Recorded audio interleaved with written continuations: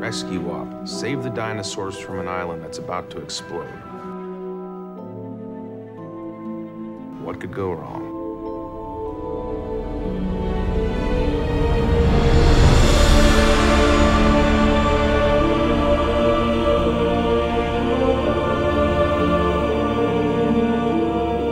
Hello and welcome to Fallen Kingdom, where we return to Jurassic World 1 minute at a time. I'm Brad.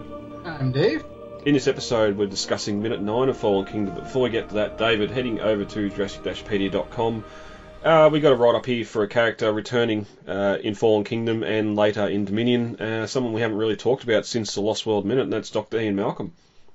Full write-up here by Tyrannosaur TJ on the Good Doctor, his early life, his study, Chaos Theory, all that sort of stuff, the incident at Jurassic Park, quite a bit there on his married life as well, because he does like to look for that future ex-Mrs. Malcolm, as he so colourfully put it there in Jurassic Park. And of course, he's back to bookend Fallen Kingdom, and we've just seen him in Dominion have a pretty good role there too, so it's good to see Jeff Goldblum back. I've loved seeing him in some other stuff that he's been doing post Fallen Kingdom. Thankfully, without the beard, we could probably touch on it here. I do prefer him, not so much the Cabin in the Woods Malcolm or something. It's good to see him back, and we're going to talk a lot about his involvement in Fallen Kingdom in minutes to come. Mm-hmm. Yeah, I really like to see in Fallen Kingdom how one important part about his characterization they kept is that he's a bit temperamental. He doesn't get along well with others. He does not play well with others. And so that's kind of one of the things that comes up in Dominion. And that's kind of one of his major character traits, because that's kind of why they brought in Grant in the first place, is because Hammond felt, oh my God, I'm sick of this guy's doom and gloom predictions. Give me somebody who might actually be on my side, you know? Yep. And again, here in these minutes, we have him at Congress by himself, lecturing on letting these dinosaurs go extinct again. He's not out the front. He's not a member of the DPG. He's not anything like that. He's sort of doing this on his own, it would seem. So it's kind of suffice to say that the dinosaurs are. Malcolm is not the dinosaurs because advocate. And that's... He wasn't a fan about them in the first place. 25 years later, he still doesn't seem to be. And that was one of my biggest questions going into Dominion, was just how, after Jurassic Park, after The Lost World, how do you get these characters back into the adventure? I think they've done it pretty good with Malcolm. Not so much there for the dinosaurs, but for other reasons, and we'll get to that when we talk about Dominion itself. But yeah, it's good to see him back. Yeah, I think that we should allow our magnificent, glorious dinosaurs to be taken out by the volcano.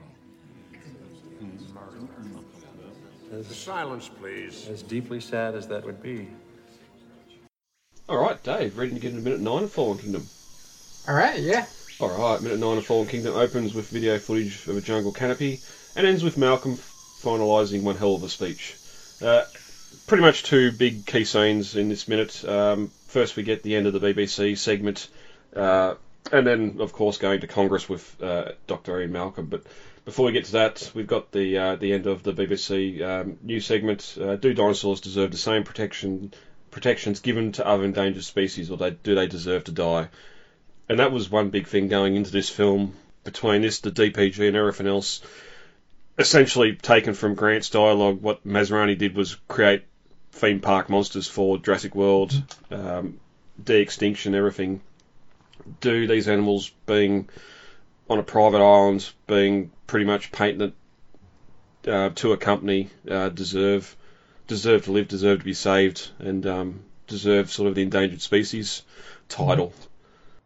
Well, and this conversation kind of goes back to Malcolm's whole condors versus dinosaurs thing from the first movie, where the other animals on the endangered species list are becoming endangered because of things like deforestation, habitat destruction, encroachment, stuff like that. And it's the dinosaurs were knocked out of a fluke, completely random disaster.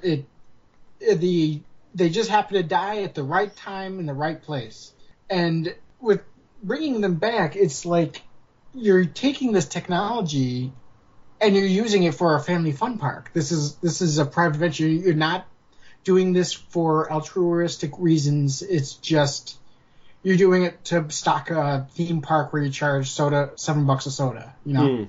Yep. And we don't see the rest of the hearing here, but you kind of get the tone from Malcolm's tone that he's still continuing that thought that this isn't some kind of act of God. This isn't human encroachment. This is just the dinosaurs had their chance and they were selected for extinction. Once again, nobody could have predicted the volcano would come back alive. It's a fluke disaster, and Malcolm is advocating that we should let nature take its course. I suppose you should also look at the history too. If they did bring a flock of condors back, they wouldn't then nest in New York City and start attacking the public. He's had two he's had two instances with the animals now. Just the thought of dinosaurs and humans coexisting, it's been disastrous every time it's happened. Again, film plots need the film plot, and they need to do what they do, but it's one of those things now where, and we're going to get to it at the end of the movie with what Maisie does by letting them go, but he surely, by this point, and we know by this point, pretty much the world knows everything that went on Jurassic Park, Sauna, The Lost World, with the T-Rex in San Diego and that. There's not many examples where this is... And like, granted, Jurassic World was operational for 10 years without any incident, so it proved that it could happen. The biggest issue is, well, let's breed carnivores and hybrids and everything else, but having Malcolm here with his history of these animals and him saying it's time for these animals to die again is pretty powerful and should be taken with some heavy consideration by those at the hearing. I suppose it also given the animals a patent, it's not like a herd of cows out on a ranch and there's a forest fire coming through or a grass fire coming through and you've got to save them or something like that. It's sort of real. How can I say real animals? Of course, the dinosaurs are real as well, but they are. But their place in the ecosystem has yet to be determined, and that's the whole thing. Is that, like, industrialized farming? We've created that exists separate from nature. These dinosaurs exist separate from nature. They're not integrated in. We don't just let the cows go roam off into the woods. You know, we keep them penned up in one, like, multi-mile spot. Well, and out of necessity, because again, you can't have cows roaming through downtown Chicago. Though we did used to. Yeah. Yep. Way back when, there's still buildings out there that have like cattle doors and elevators where you would then take them down to the stock floor. Yep.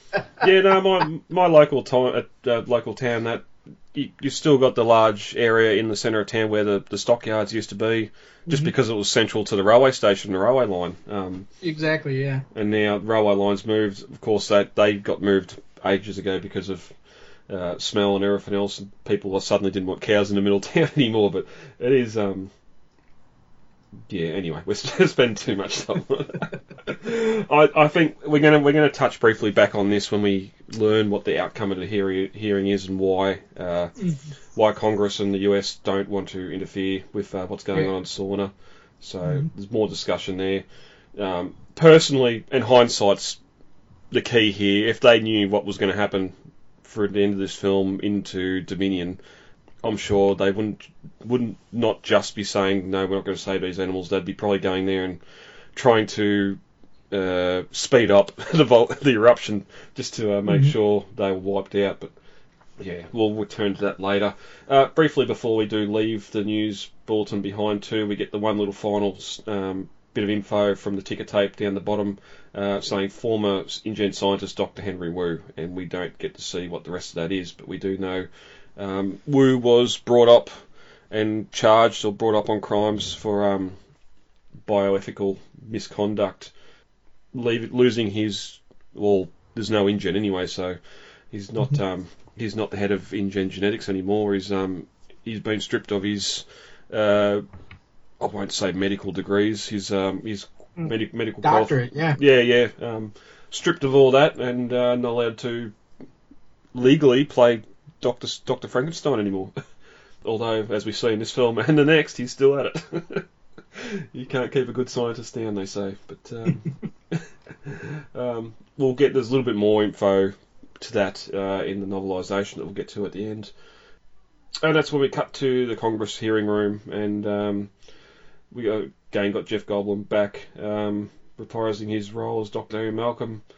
I think we should allow these magnificent, glorious dinosaurs to be taken out by the volcano.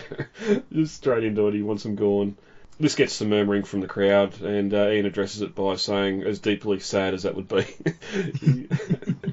trying to play both sides, but well, I think he's trying to be brutally honest, but not too brutal about it, you know.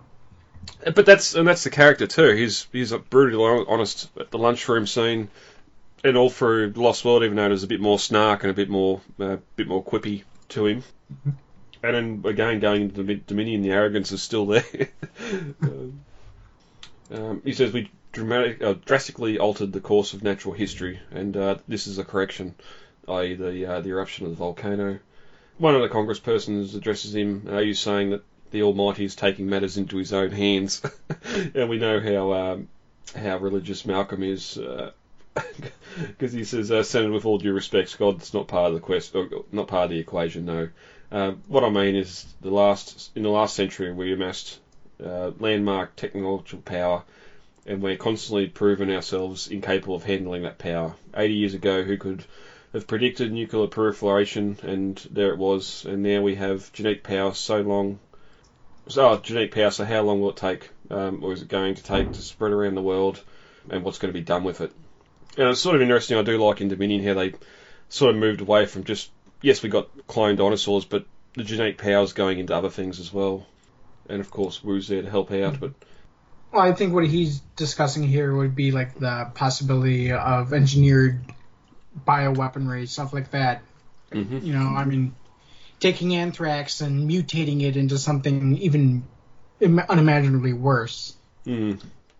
Well, even he brings up the whole nuclear thing here. Yes, back in the 80s, the nuclear scares and all the sort of things that happened since the invention of the A-bomb, but even what we've had to witness during the blip over the last 2 years of COVID, just how... Exactly. Yeah, and that's I won't put my tinfoil hat on, but whether or not you believe that was intentionally an intentional China thing, or if it was just a mistake and it got out, whatever the case may be, just how much of a global impact that possible mistake has made on the world. And if it wasn't engineered, well, you can imagine if someone did engineer something like it or worse, and how the dinosaurs been alive. Not quite sure how those two are connected, but I think they need to have a look at some of the pharmaceutical companies and see what they're up to. There's of course another thing, and we hear Mills talking to the auctioneer or later in the film, and he's listing off possible uses, and one of them, of course, being pharmaceuticals. Mm. Well, and it goes back to the original Jurassic Park novel.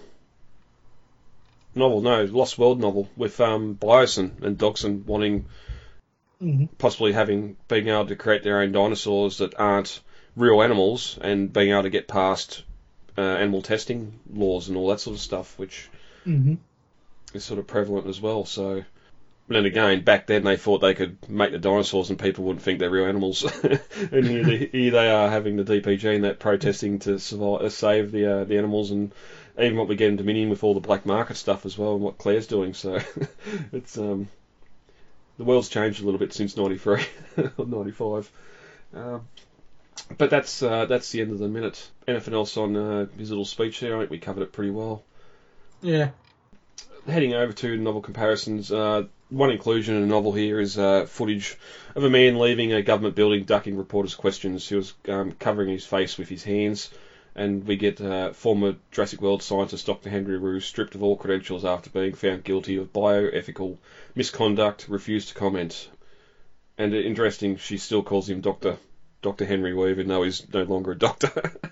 But, that's a little bit of an added scene there that we don't get in the film. So we actually see Henry leaving the government building after being stripped of his credentials. So, which will probably lead to later while he's locked up in a bunker or underneath Lockwood Mansion, not sticking his head up. But Dave, that's minute 9. Anything else you want to discuss before we get out of here for today?